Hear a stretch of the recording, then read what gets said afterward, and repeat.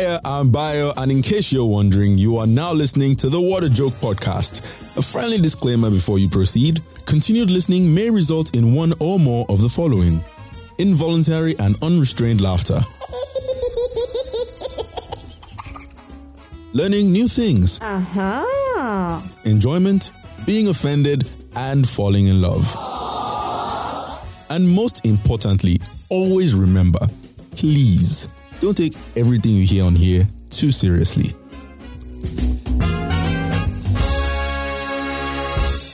Salut! Oh, bonjour. Comment ça va? Ça va bien, merci, Ichok? If you're listening to this first episode, then we did it! We kind of, sort of, maybe not really actually beat COVID. Woo! And it came back stronger. It's like that old saying, if you can't beat it, join it. No, that's not right. We got a vaccine and the virus really let us think we were winning. And then bam, Delta variant. COVID really went, call an ambulance. But not for me. On that note, you've nearly made it to the end of 2021.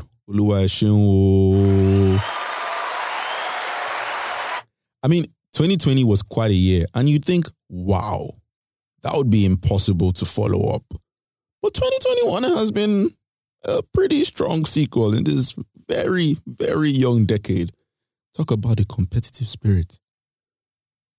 A lot's gone down this year. You can even say dipped.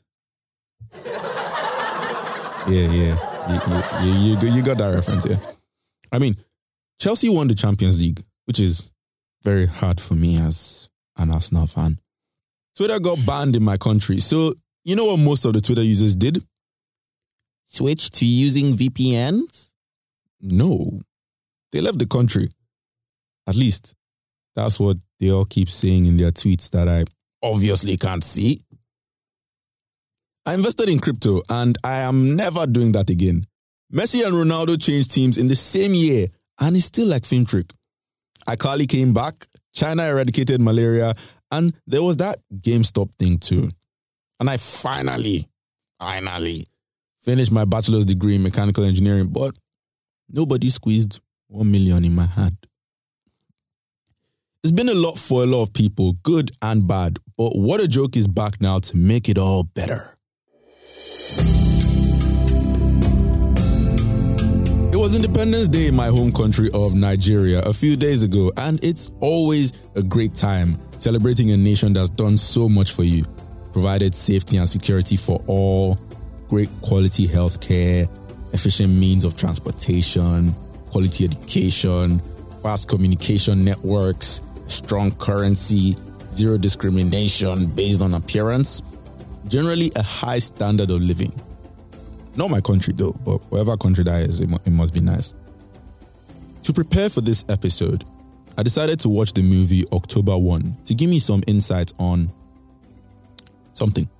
And then I said I'd give a review, but I couldn't find it on Netflix, so if y'all could please ask Mr. Afolayan to help me with one copy.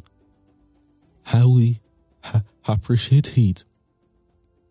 Being Nigerian and loving your country is the very definition of a toxic relationship.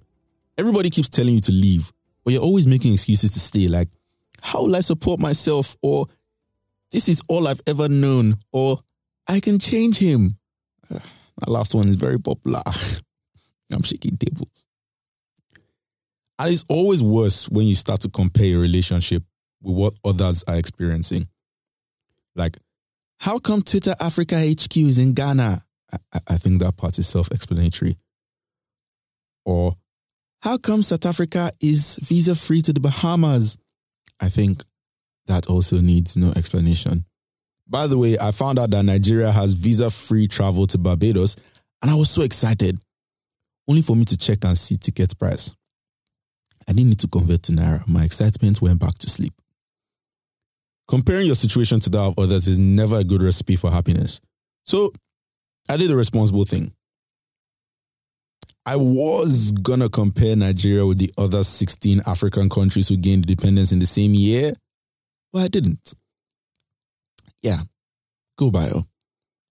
1960 in Africa was such a crazy time though. It's literally referred to as the year of Africa. Mama, we got our own year. Take that, rest of the world. Just picture it. You're walking down the road, hands over the shoulders of your friends, Independence cha-cha playing through the air. Possibilities of the Bayo? Yeah. What's Independence cha-cha? I'm glad you asked. It's a song that was composed to celebrate the independence of the Democratic Republic of Congo from Belgium, something that the Belgians thought would never happen.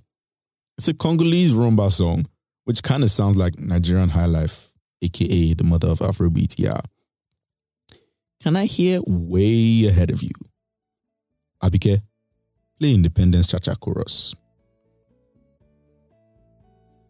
Independence Cha-Cha tozuiye, hey, Okimponza Cha-Cha tubakide, hey, tableron Cha-Cha pamamani. All right, now where was I? Back then, African nations were these canvases that, although not blank, could be easily painted over with the possibilities of an amazing future. You know, they finally had the reins for themselves and they could finally do what they thought was best for themselves. And some have managed quite a lot since then. Imagine a young couple on a roof somewhere on the night of October 1st, 1960, talking about their futures, how their children would go to great schools abroad, and things would be cheap with the new currency, and the world would hold their country in high esteem, like they would be the giants of Africa. Their grandchildren would also easily have great lives because the currency would not only get stronger, but like 61 years later, whenever that would be, that would be 2021, the country would be one of the leading economies and powerhouses of the world.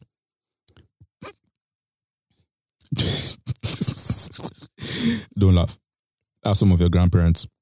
And they were right, at least about some bits. Anyway, I thought it'd be kind of unfair comparing Nigeria to the others. It's not like Nigeria itself is the problem. It's not her fault she's the way she is. Oh, snap. That's another toxic quote. I came across this article from 2011 by Uncle Chinua Achebe. Yeah, but tight like that. And although I never got past page 2 of Things Fall Apart, I read this article. It's titled Nigeria's Promise, Africa's Hope. Uncle Chinua was making plenty sense. Sorry, I'm going to stop. Again, it's not like I'm making excuses for Nigeria. But you don't just come and take over someone's land without consulting them from out of nowhere when they were ruling themselves just fine on their own. And after like half a millennium, decide that, oh, y'all can take your land back. We're not using it for anything right now. What do you want them to do? That's just a dirty neo-colonial move, bro. Yeah, neo-colonial is a word I just learned the meaning of. I mean, I've known the word for a while, but I just learned it. It's like when, rather than actually directly ruling a country as this colonial masters, you help them out from the outside, make it seem like you're their friends, but like you're really still pulling the strings. Evil. Nobody who was there when you came the first time is still alive. And you think the people that have been resisting you while under you all their lives will suddenly figure out how to rule themselves without your help? Some countries fought physically for their independence, and some seem like they were gifted it, but every nation fought in their own way. And it's crazy the kind of solidarity that African nations showed one another that year. But the truth is that they were rebellious kids, and the older nations slyly let them have their freedom. Africa was coordinated in the Year of Africa because they had a common enemy and goal. They wanted to kick everybody else out of Africa. But what happens when you lose that common factor? What happens when the Thanos snap lasts for 500 years and then suddenly everything comes undone? Life can never go back to the way it was. And the colonial masters owe it to the nations they invaded to help. Yes, give everybody free money. Whoa! Nigeria's ex needs to help her get on her feet because I'm not paying for child support. Another toxic quote. Are we better for the fact that they invaded us and gave us their technology? Arguable. I don't think we'd have come up with Netflix at the rate we're going, though. And I would probably be at a stream right now or learning Babalawo workers apprentice. Then again, Wakanda never had outside help and they're doing just great. They have an Avenger. What do we have? Whiskey and Ewaji. Bruh. Till now, Nigerian rulers haven't figured out or don't want to attempt to figure out how to rule Nigeria properly. Every day, Nigerians, especially young Nigerians, move through this country with a target on their backs. It's been almost a full year since the Lekki Tollgate massacre. Man, and like, what led up to it was the biggest act of solidarity I've ever seen in my time as a Nigerian. But now I can't even say if things have gotten remotely better or not because it's just too muddy to see in. Personally, I couldn't celebrate independence this year because what am I celebrating? Every time I hear the national anthem, all I can think of is lies. Why do men lie? Why? That's what they do, lie. And then every once in a while, they give you brooms and bag of rice. I actually have serious beef with them, Tafawa Balewa and the gang. Our Herbert and Obafemi, they did us dirty because 61 years later, this independence that they fought for, is it really all that? Gibraltar, using the pound sterling as their national currency, keeps me up at night sometimes. They are British territory and they are duty-free. They have duty-free tax. That could have been us. I know you've imagined it too, what life would be like if we were still under them. Bayo, tea and biscuits every afternoon. Bayo, we might have even had snow. Bayo, get yourself under control. Stop picturing another life before you get depressed. You're right. I should enjoy the life I have now. By order of the Peaky Blind Bayo. Sorry. I just fail to see where it's a bad thing. I feel like the other countries knew and nobody warned us. Or maybe they did and we didn't listen.